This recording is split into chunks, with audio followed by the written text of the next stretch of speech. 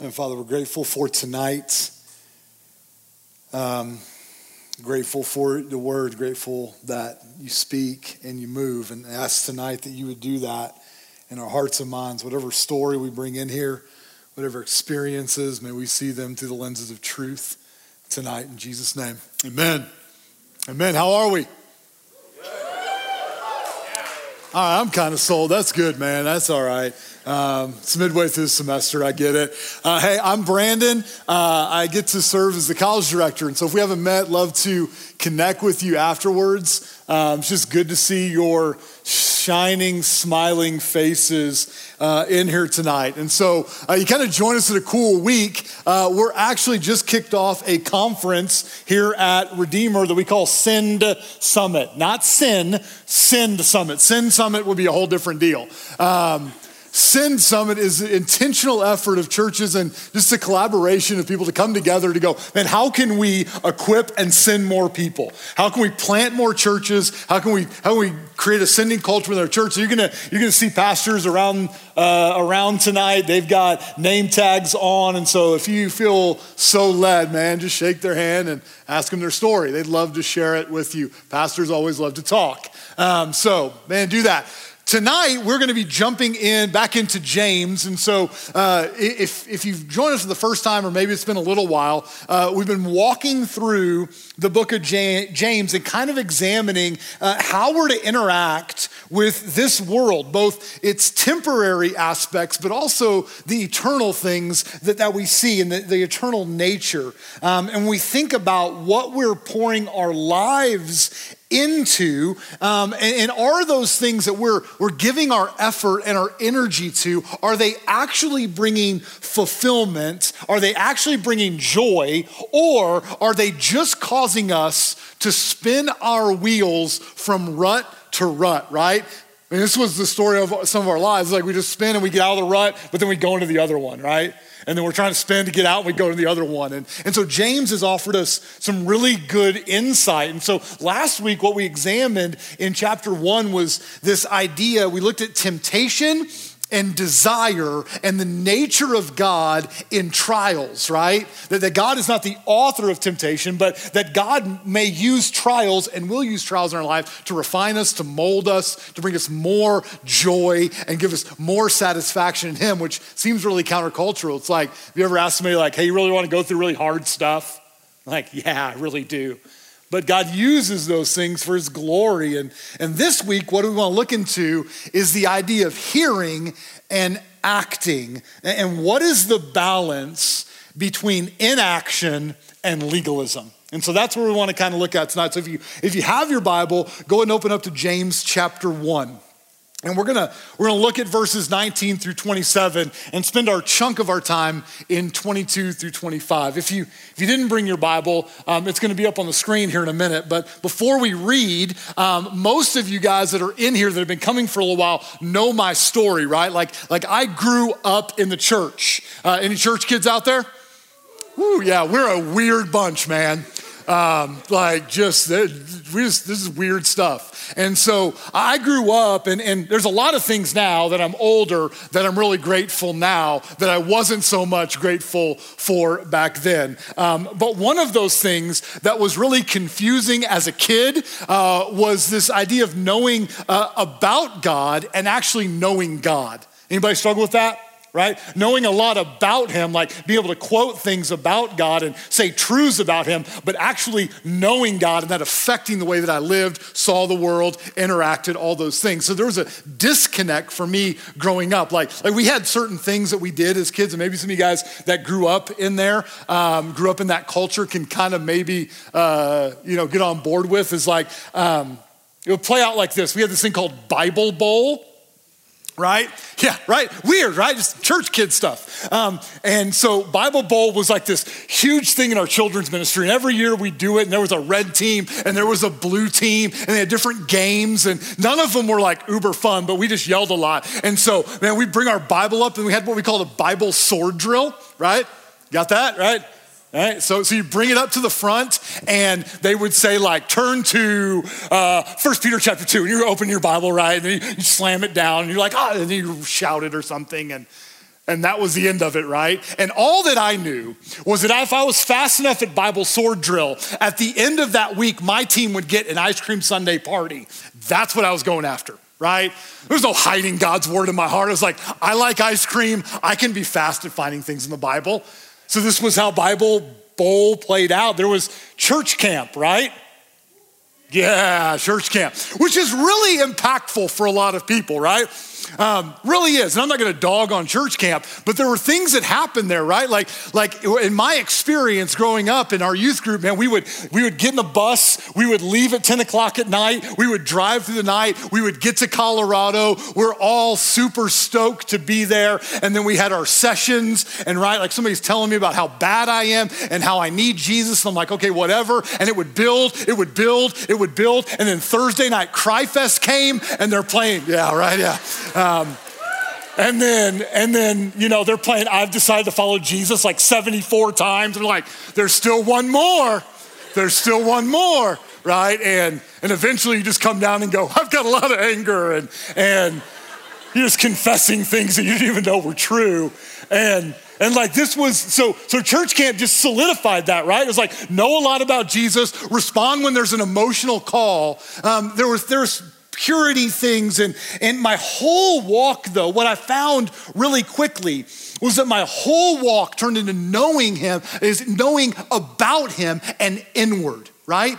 And so if you've been here, like, you know the story of identity that I had in a lot of these things, being a good church kid, being a good basketball player, like all these things were identified. And I judged how good I was on my knowledge of things and my comparison to others, not necessarily according to scripture.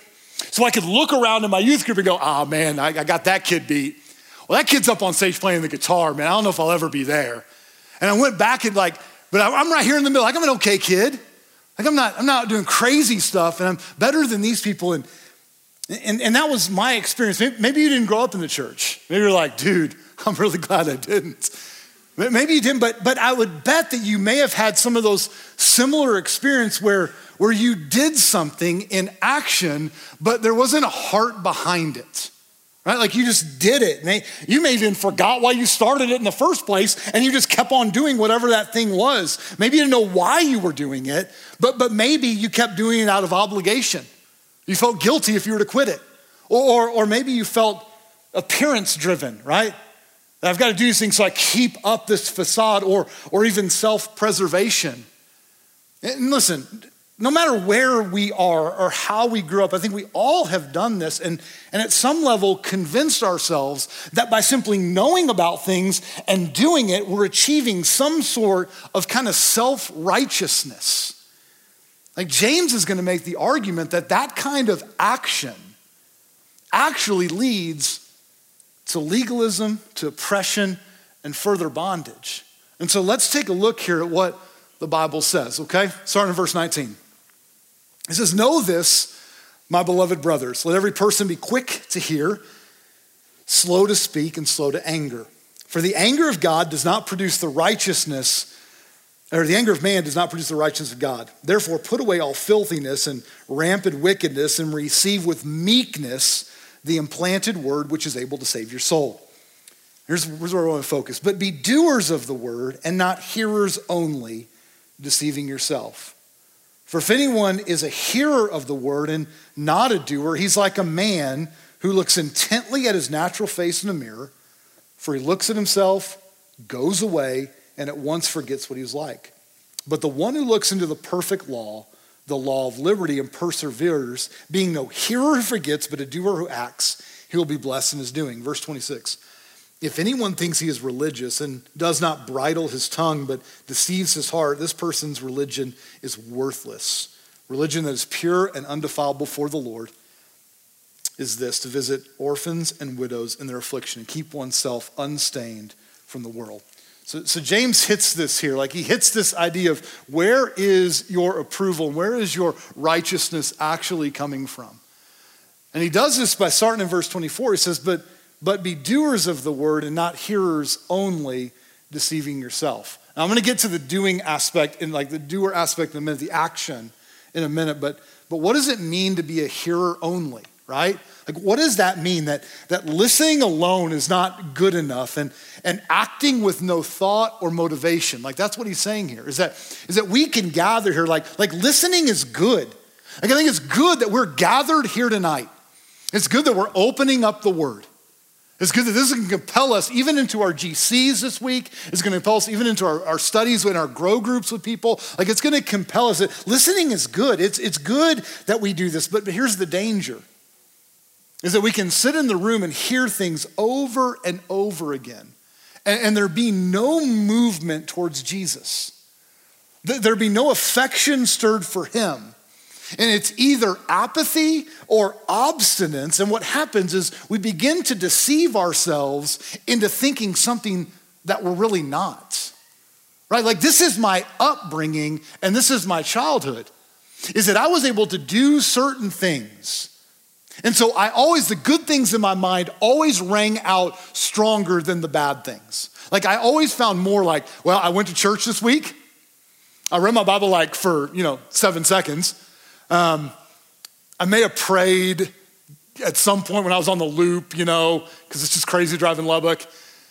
And I would build myself up according to these things, but then kind of forget all those areas where I was saying, no, God, forget you. I want my stuff and I want me. I want autonomy.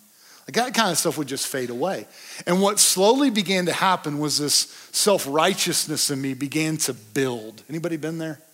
It just began to build on what I was knowing about and what I was hearing, but not necessarily the motivating aspects of my heart. And so I was able to play the game, man. I played the game really, really well. Like, I could give you the answers. And we deceive ourselves into thinking that because we heard the word and there's no heart-motivated action following it, that somehow just the hearing and knowing about is what God wants. And it's not freeing. It's actually bringing more bondage. And so look how James develops this point in verse 23. Look how he does this. He develops this here. He says, for if anyone is a hearer of the word and not a doer, he is like a man who looks intently at his natural face in a mirror. For he looks at himself and goes away and at once forgets what he was like. So he uses this simple mirror analogy. Right? Now think about your morning, okay? Like, some of you spent more time in front of a mirror than others did, all right? But here's the beautiful thing, is that we have a picture of what we look like when we walked out of the house today. And because we live in West Texas, that picture got destroyed in about the first 7 seconds that you went out, because the hair went everywhere and dust just accumulated on your face. And so we're looking for another mirror. Like, where am I? So we look for these things, and that's real funny. But think about it spiritual. Like, think about it in spiritual terms. Like, I think there's really two components, two outcomes when we see things through the lenses of self-deception. When we've convinced ourselves is that soon the image fades and we forget what we heard. Right? Jesus talks about this in the parable of the sower in Matthew. Like, go and find that this week. He said, there are some who heard, sprouted up real quick, and then the sun came and just dried up because it didn't have deep roots. Like think about that. Like, as much as I'll yell in here, right? Like, you love it, okay? Like, I can't do the work of the Holy Spirit. Like, at best, this thing's gonna get to the parking lot, right? Like, eventually we're gonna forget. But it's like Brandon said, something about a Bible bowl and swords, and like, this stuff fades. It's gonna fade in our mind. We'll forget what we heard. And that conviction that was there will go away, or we deceive ourselves into thinking that we look one way when in actuality we're something completely different. Like, when we look into this temporary self-righteous lens that bases our righteousness on knowing about God and not knowing God, we're in danger of convincing ourselves we're something that we're not. And listen, we live in the Bible Belt. It's like 478 churches in Lubbock. And we can convince ourselves that because we come, man, that there's, I'm glad you're here. Like, don't hear me say, don't come. Please come. Invite your friends. But if we just hear and leave here and we don't give ourselves time to think about actually what we're hearing and what's motivating our action, and let the Holy Spirit actually do his work, man. We will judge ourselves and our standing according to the things around us that are temporary. And what happens is we fail to see the hypocrisy in ourselves. Jesus has a parable in Luke 18. Look how he plays this thing out in Luke 18. He says, he told this parable to some who trusted in themselves that they were righteous. Isn't that interesting, right? And treated others with contempt. So what eventually happens when we take our righteousness is that we'll look at others, and because they're not acting the way we are, that things aren't playing out that way, that we have a view of ourselves, that we're gonna just kind of look down on others with contempt. Look, there's two men who went up to the temple to pray. One a Pharisee and the other tax collector. Now the Pharisee, standing by himself, prayed thus: God, I thank you that I am not like other men, extortioners, unjust, adulterers. And then think about this. He even pauses, he goes, or even like that tax collector. I fast twice a week. I give tithes of all that I get. Okay, so let's just break him down for a minute. Like here's the Pharisee, religious leader of the day, right? Pharisees added to the law, like they just wanted to add so that they could look better. They kind of put the Old Testament law, they had, that's good, but here's what we need to do as well. They were respected dudes. But what happened was they became so inward focused that their mindset, even in approaching prayer, was wrong. Like, look at how he approached it. He was like, man, I do this, and I do this, and I do this, and I'm not like that guy. Like, false views can come from a variety of different places. For the Pharisee, it was all the laws that he was keeping. It was all the things that he was doing. For us, those things may come from social media. Like that we may look at these little snapshots of people's lives and compare ourselves to those snapshots. It may even come from religious experiences that we've had in the past. It may come from culture, it may come from work, it may come from friends. When we're looking into the false mirror of self-reliance, what happens, or comparison, things go off the rails and we can deceive ourselves. Or worse, we defraud ourselves and we miss opportunities to gain maturity, truth, and lasting freedom. And so being a hearer is that we'll just not look at the heart motivation and only what we're trying to will ourselves to. But James doesn't leave us there. Look at the contrast in verse 25. Look at the contrast here. But the one who looks into the perfect law, the law of liberty, and perseveres, being no hearer who forgets, but a doer who acts, he will be blessed in his doing. What do you think of when you hear the word law? The last thing that I think of when I hear law is freedom, right? Like I hear restriction. Like going 75 in a 35 is not good, people. There's a speeding law. It's restrictive. We think about this, but here's what James is going to make the argument for. There's actually a law that sets us free and gives us proper perspective. Now hang on just for a second, like stay with me because I got to do a little background work to get here. The Old Testament law, right? If we were to go back and look in the Old Testament and we were to look at Exodus and look in Leviticus and look throughout, there's gonna be these numerous laws, right? Numerous laws the Lord gave his people. All to show the inability that they could not keep that and to point to something greater, someone greater, right? At this point, Sunday school answers are acceptable. That one is Jesus, right? Like it's pointing to him. It was pointing to what was to come in Jesus. And so the Old Testament law did not liberate because they had to constantly go back to this sacrificial temple system. Messed up, gotta go to the temple. Messed up, gotta go to the temple. One day a year, Day of Atonement, and they put all the sins on this goat. They'd send it one into the wilderness. They'd sacrifice the other one. This is this whole story I can't explain right now, but it didn't come. What Hebrews says is it didn't do anything for the conscience. Like you could come and you could give all these sacrifices, but there was no lasting forgiveness in that. was pointing to the one who would ultimately forgive in Jesus. Like he fulfilled that law. Like this is the beauty of the gospel, that it is one of liberty. When we come to Jesus alongside of the word, and we have the power of the Holy Spirit, it changes everything. It doesn't just give us a makeover. It changes the heart. 2 Corinthians 5 says it gives us, we're a new creation. The old is gone.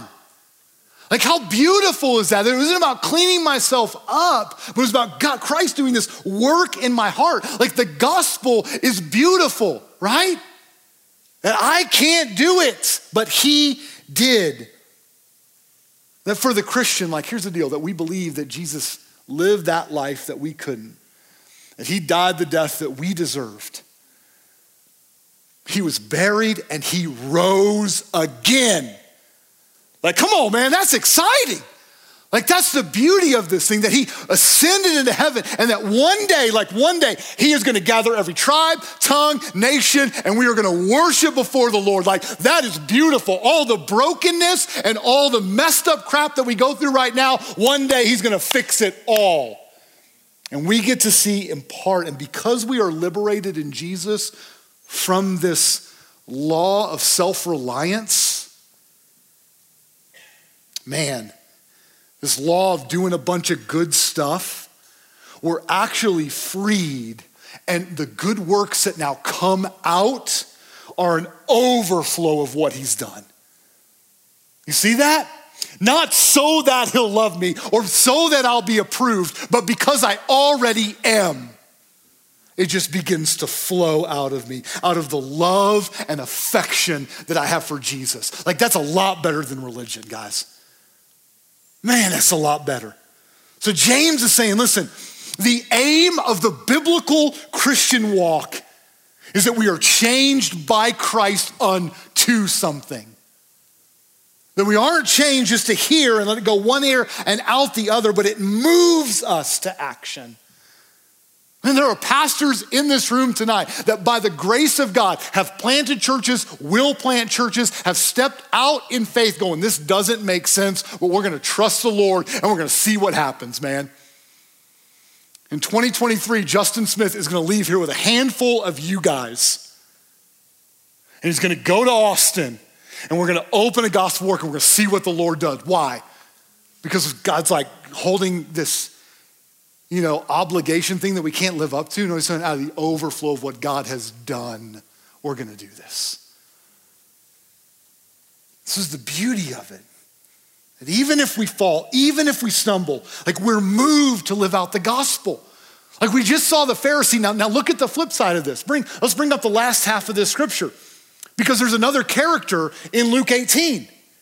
He says, but the tax collector standing far off would not even lift up his eyes to heaven, but beat his breast saying, God, be merciful to me, a sinner.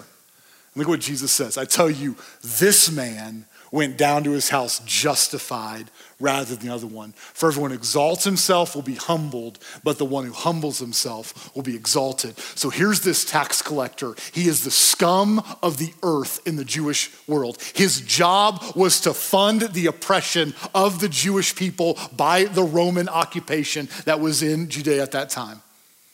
Like he was betraying and more than a traitor to his people. And Jesus says, this is the dude who recognizes where he was and what I could do. Like he recognized his need for a savior. Be merciful to me, a sinner. And here's what Jesus did. In that moment of honesty, he comes and saves him. Again, that's the beauty. The law, this thing that he says in verse 25, the perfect law, the law of liberty, it's not perfect because we do it perfect. Like it's not perfect because we're perfect, but it reveals God's perfect character and nature. That it deserves our attention because it is perfect and it gives us true freedom. The law of liberty is perfect because he is perfect. The law that Christians follow is not one of good works or just trying to be a better person, or at the end of the day, our scales outweighing and God going, well, you had 1,001 good works compared to that 999. I guess I'm gonna let you in. Like, that's not the Christian walk. That's not biblical Christianity, but it is a life that is built on the truth that Jesus lived the life I couldn't. It leans into him, that I am saved to something, this law, this mirror that brings freedom. It brings true freedom. Like that law that seemed restrictive actually brings true freedom, because complete autonomy leads to chaos, right? A complete autonomy that has no rules or standards leads to things going bat crap crazy. Like if I let my kids do whatever they want to, they will burn my house to the ground. They thrive in the rules. And when there are boundaries there, they know how far they can go. They know where there's safety because at some level they trust dad. We thrive when we rest and reflect on the eternal truths of who Jesus is. Real blessing lies and real freedom lies not in being tied to the ways of the world that are constantly shifting. You feel freedom in that? Of trying to figure out what the cool cultural thing at the moment is to do. And then when you do something opposite that, culture kind of shames you. Like that doesn't seem freeing to me. But freedom is working out the fact that I'm already approved by Jesus. And so listen, I want to end it with just 3 signs. Like here's 3 signs that Christ is doing something in your heart. Not all inclusive, but it's something that the scriptures bring up here. The first one is found in verse 19. Know this, my beloved brothers, let every person be quick to hear, slow to speak, and slow to anger. The first one is that the sign of a doer and not a hearer is he doesn't react. He doesn't fly off the handle. Slowness marks the Christian life. When others are quick to jump on things or quick to go, this is the one that is following Christ is measured and acts accordingly. He keeps a tight rein on what he says about himself, what she says about herself, and what they say in general. That they're measured. Why? Because we're not trying to obtain good works. We're trying to be ministers of the gospel. And so when we see those things that just burn us from the inside, we're measured with gospel clarity and gospel slowness. The second one is that they show mercy and love to the oppressed. Look at the end of this in verse 26. Verse 27, sorry. Religion is pure and undefiled before God the Father is this, to visit widows and orphans in their affliction. Like I stand up when it says true religion that is pure and undefiled. And we show mercy and love to the oppressed. Like he mentions 2 groups here that were completely helpless at the time, widows and orphans. They were at the mercy of society. They had no legal standing, nothing to help them. There was no safety net. The church was it.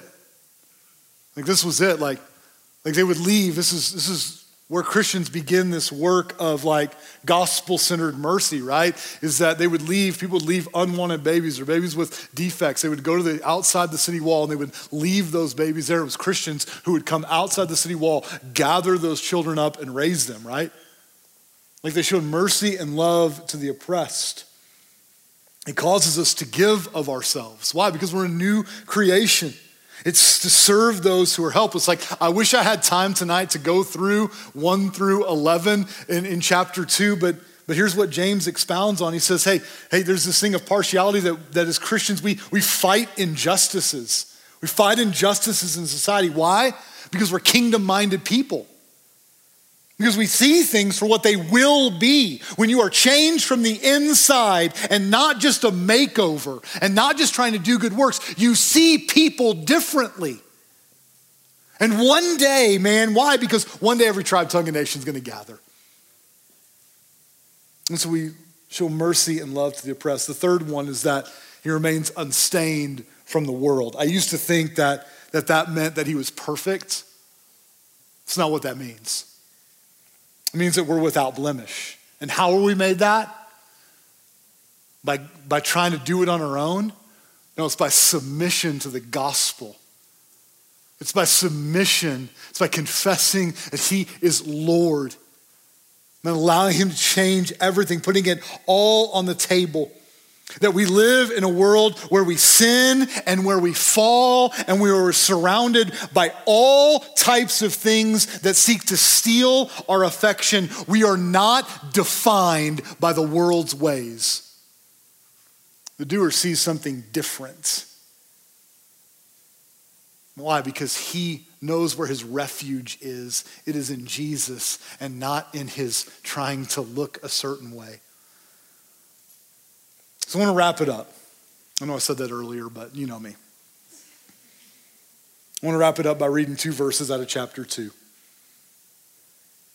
Look at this. James says this in verses 12 and 13. So speak and act as those who are to be judged under the law of liberty.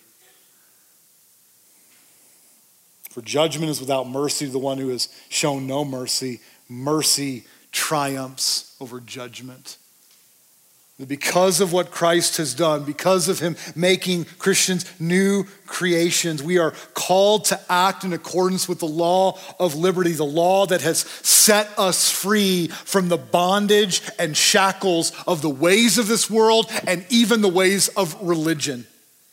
Because of the mercy that God has shown us through Christ, that when we were dead in our trespasses, he died for us and made us alive in Jesus. Because of that, we are called to live in such a way that keeps us humble, that keeps us others focused, and sees rightly who we are and keeps us from wrong perceptions. It leads to a life that is okay repenting and not hiding. A life that is constantly remembering who we serve and why we serve him for what he has done for us. So you walk into this place in all sorts of different areas of life. There are so many stories in this room of upbringing. There are so many stories even right now of suffering and trials. Listen, I don't know where you're at. Maybe you don't identify as a follower of Jesus. And like him, we are uber grateful that you've come here and come with questions and doubts and all sorts of things. Like, be a skeptic, man. Like come. We invite that. I want to be a safe place for you. But what is your view of yourself based on right now? Like when you are in the dark night of your soul and everything's gone away and you are lying in your bed and you're stripped of everything, what do you base your view of yourself on? Is it on the things that you do? Is it on the way that people perceive you? And if you were to be honest, what has that really produced in you? The Lord's calling you to a life that's built on his approval and not the approval of the way of the world. Like, here's the beauty of this, guys. Jesus is calling you to lay down your notions of self-reliance and comparison and embrace the gospel and be free. He's calling you to that. Don't wait. Don't hear that and walk out of here, but respond to what the Holy Spirit is stirring in your affection tonight. What he's doing inside of you. And listen, if you're following Jesus today, and it may be broken, it may be really hard, and you may have these ups and downs, but you know, man, I'm following him. I'm trying, I'm serving, I'm looking. Man, where has hypocrisy gripped you? Where do you find yourself trying to please God by doing good works and not letting those works flow out of your affection for Jesus? Christian, when was the last time you asked yourself, what stirs my affection for Christ? Maybe that's where you need to be. Maybe that's the question you need to ask yourself tonight. Is what really stirs your affection for him? And so as we spend a little bit of time in response, man, it'd be crazy for us just to run by this.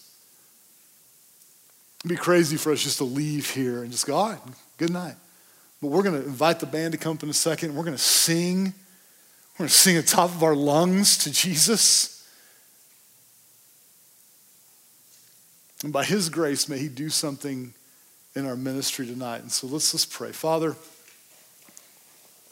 and I thank you for my brothers and sisters. I thank you for the men and women in this room tonight, God. And man, there are so many things that want to impact the way we view ourselves. And some of us are struggling just with a poor view of ourselves tonight, and some of us are struggling with a high view of ourselves. And some of us are trying to trust you, and some of us, man, we don't even know what that means. But God, I pray tonight, your Spirit does. Like you know it's better than we know ourselves. And so, Father, I pray tonight that in this moment of response that, hey, God, we just take a minute just to contemplate where we're at and ask really hard questions. Really linger on the hope that we have in you and ask, man, where our affections stirred. And so, God, do that in us tonight. Do that in us individually. And then, God, help us to go from this place on mission. Well, help us not to run by it to the next thing, but let us linger. In Jesus' name, amen. Hey, so just for a minute, we're just going to spend time. The band's going to play just for a couple minutes. And I don't know if you got something to write on or if you're just going to sit in just in your head. Just take a minute and ask some of those questions. Where are you tonight? And then they're going to invite you to stand and we're going to sing and there'll be a couple of our staff members back at the light. Run to the light, man. Go, they'd love to pray with you through some of these things where you're wrestling, but let's let the Holy Spirit just do something tonight. And maybe that may be uncomfortable for some of you guys, but that's okay. That's okay. So in a minute, Hank will invite you to stand and we'll sing, but let's just in a moment responding inwardly.